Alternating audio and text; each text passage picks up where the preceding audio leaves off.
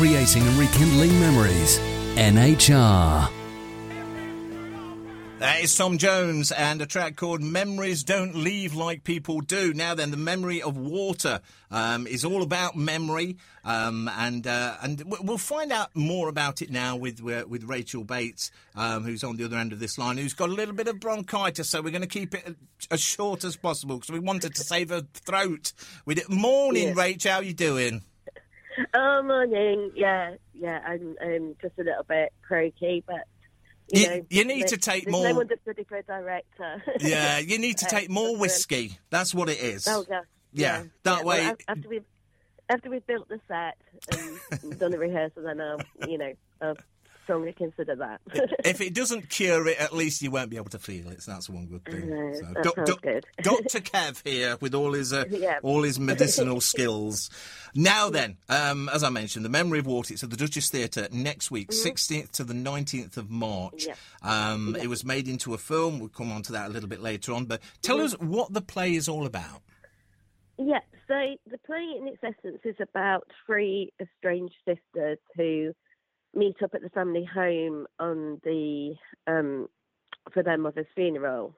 So, and it's really I call it like a bittersweet comedy because it's all about memory, and so each of them have a different childhood memory. So, somebody will say they got left at the beach, or somebody got pushed off a bike, and they've all got different versions of their childhood. And so the three sisters are quite different. We've got Teresa, who's the oldest, who sort of stayed at home and ended up sort of looking after her mum as she got older. And then we've got Mary, who left university to become a doctor. And then we've got the youngest, who's considerably younger than the other two, who's our sort of wild child who flies in from Spain. So, yeah, and then we have Vi, who is the mother, who the only character who sees Vi is Mary.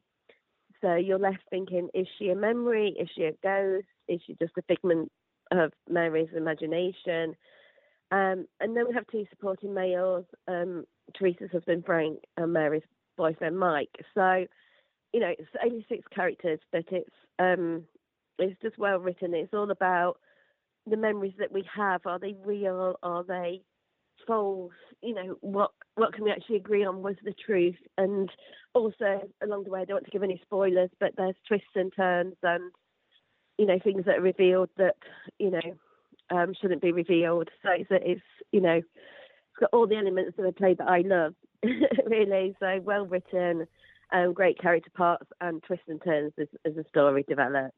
Now then, you've said that there's only 2 sort of male parts in there, which I suppose with local theatre at the moment, you're always going to get sort of more women than men in there. So I suppose that works in really well for Riverside. Is Dan one of those parts? He is, yeah. Unfortunately, we had. Unfortunately, no.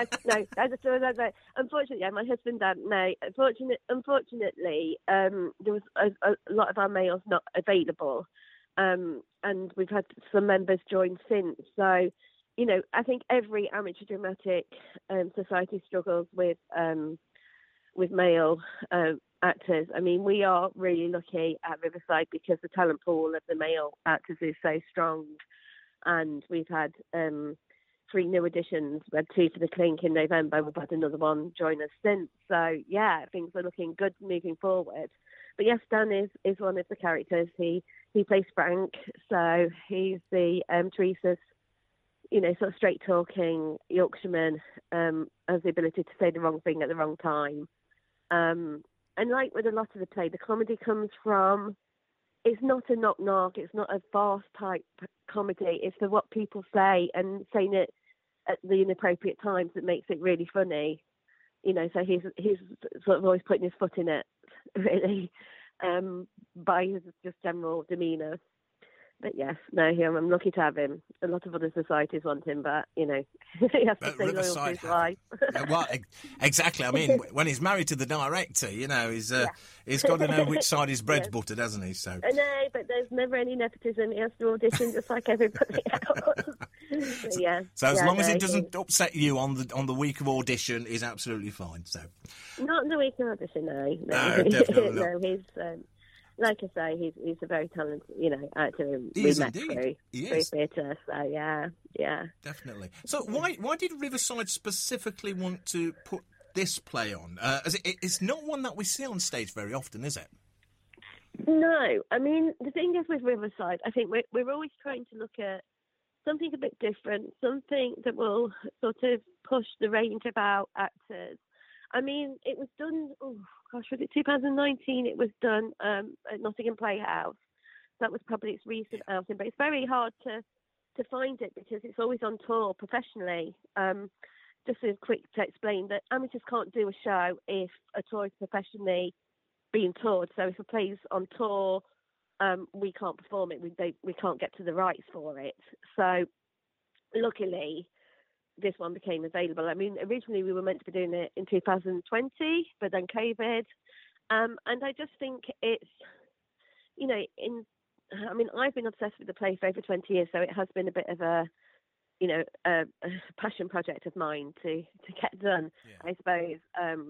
I saw it when it was first released and it won the Olivier Award for Best New Play. And it's because I think it's written by a woman and it's really got this insight into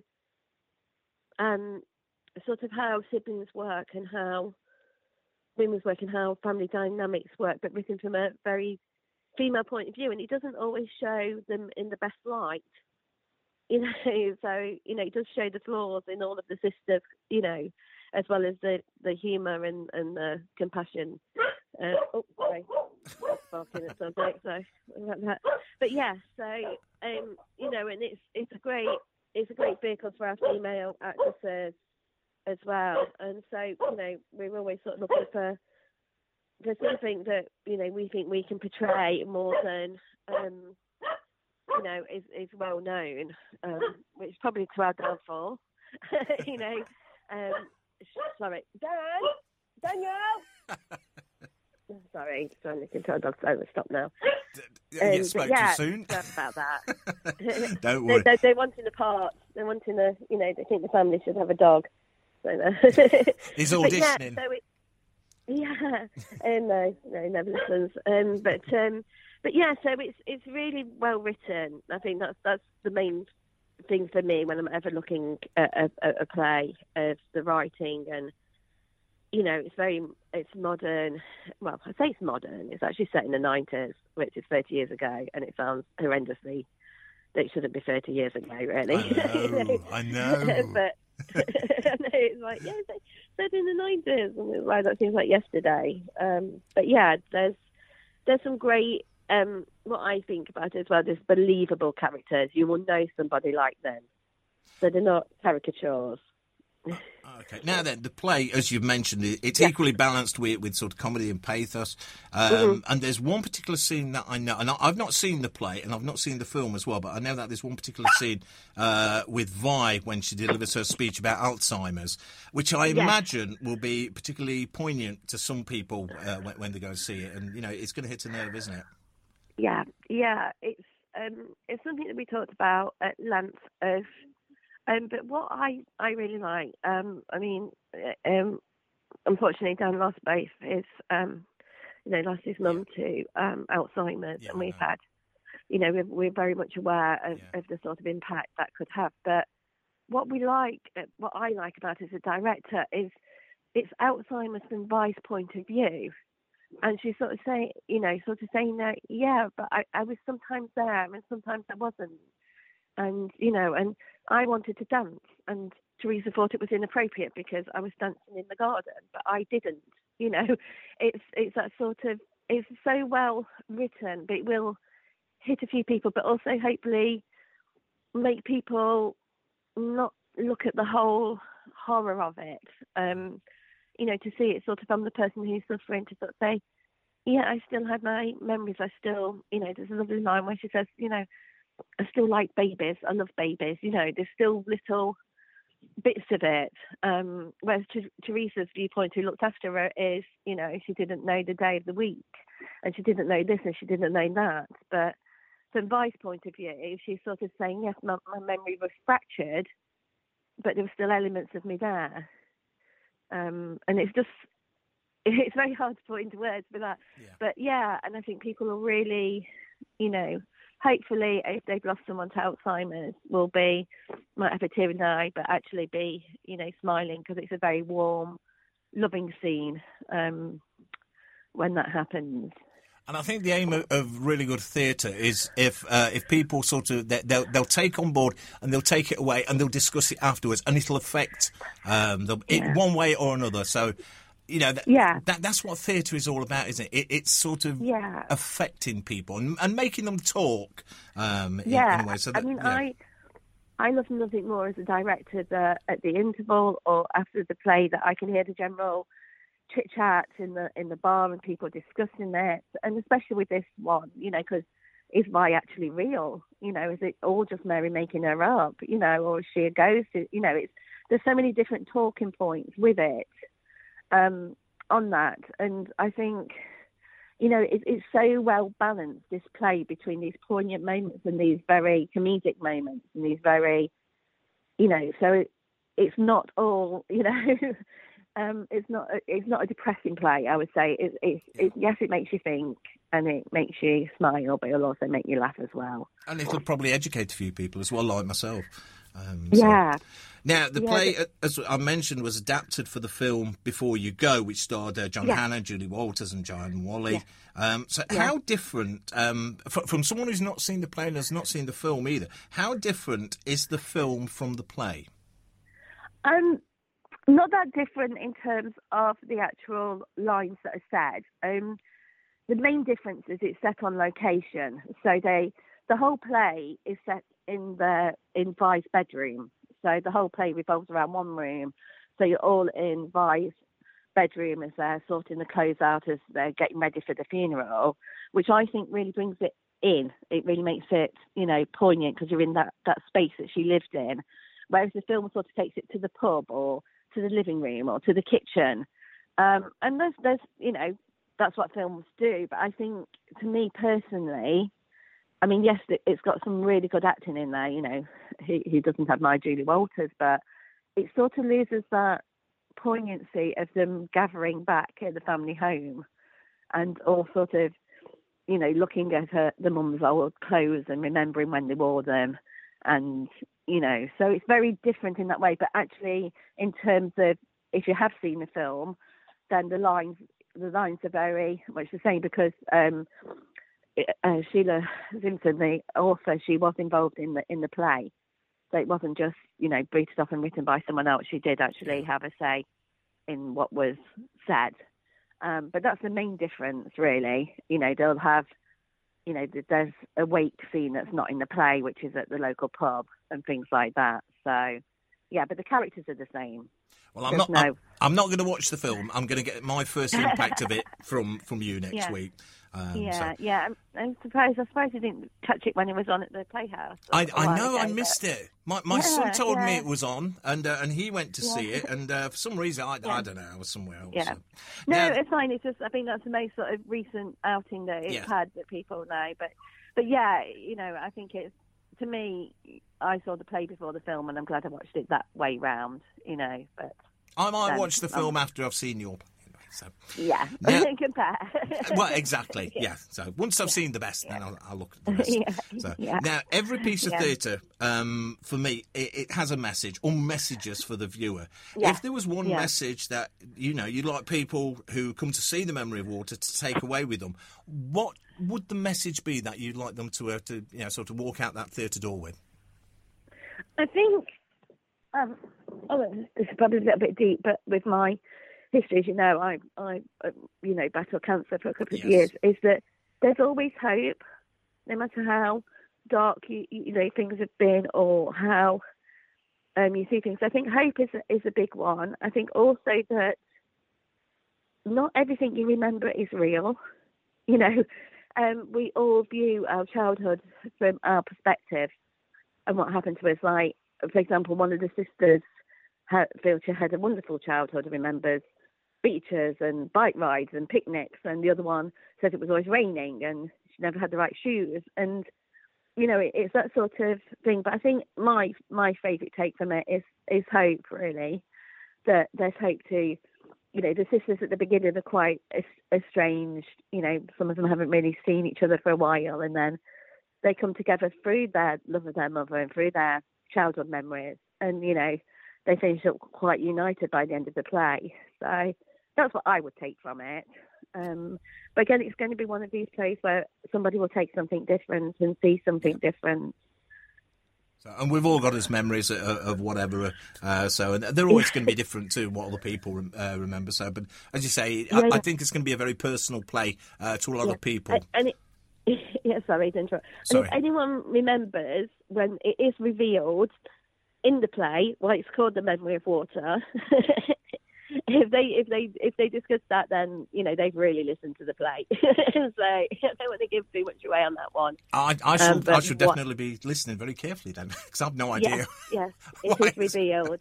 Yeah, it is revealed by one of the characters of why it is.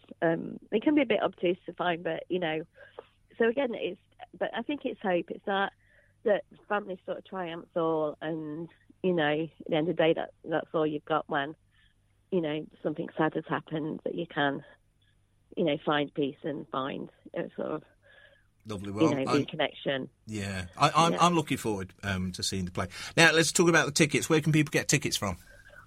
Right, tickets, best place to get it, you can get them online, and that's www.ticketsource.co.uk, and that's /Riverside Drama, for the Duchess Theatre along Eaton website. And actually, I just need to find, there is a box office number, and I haven't got it to hand.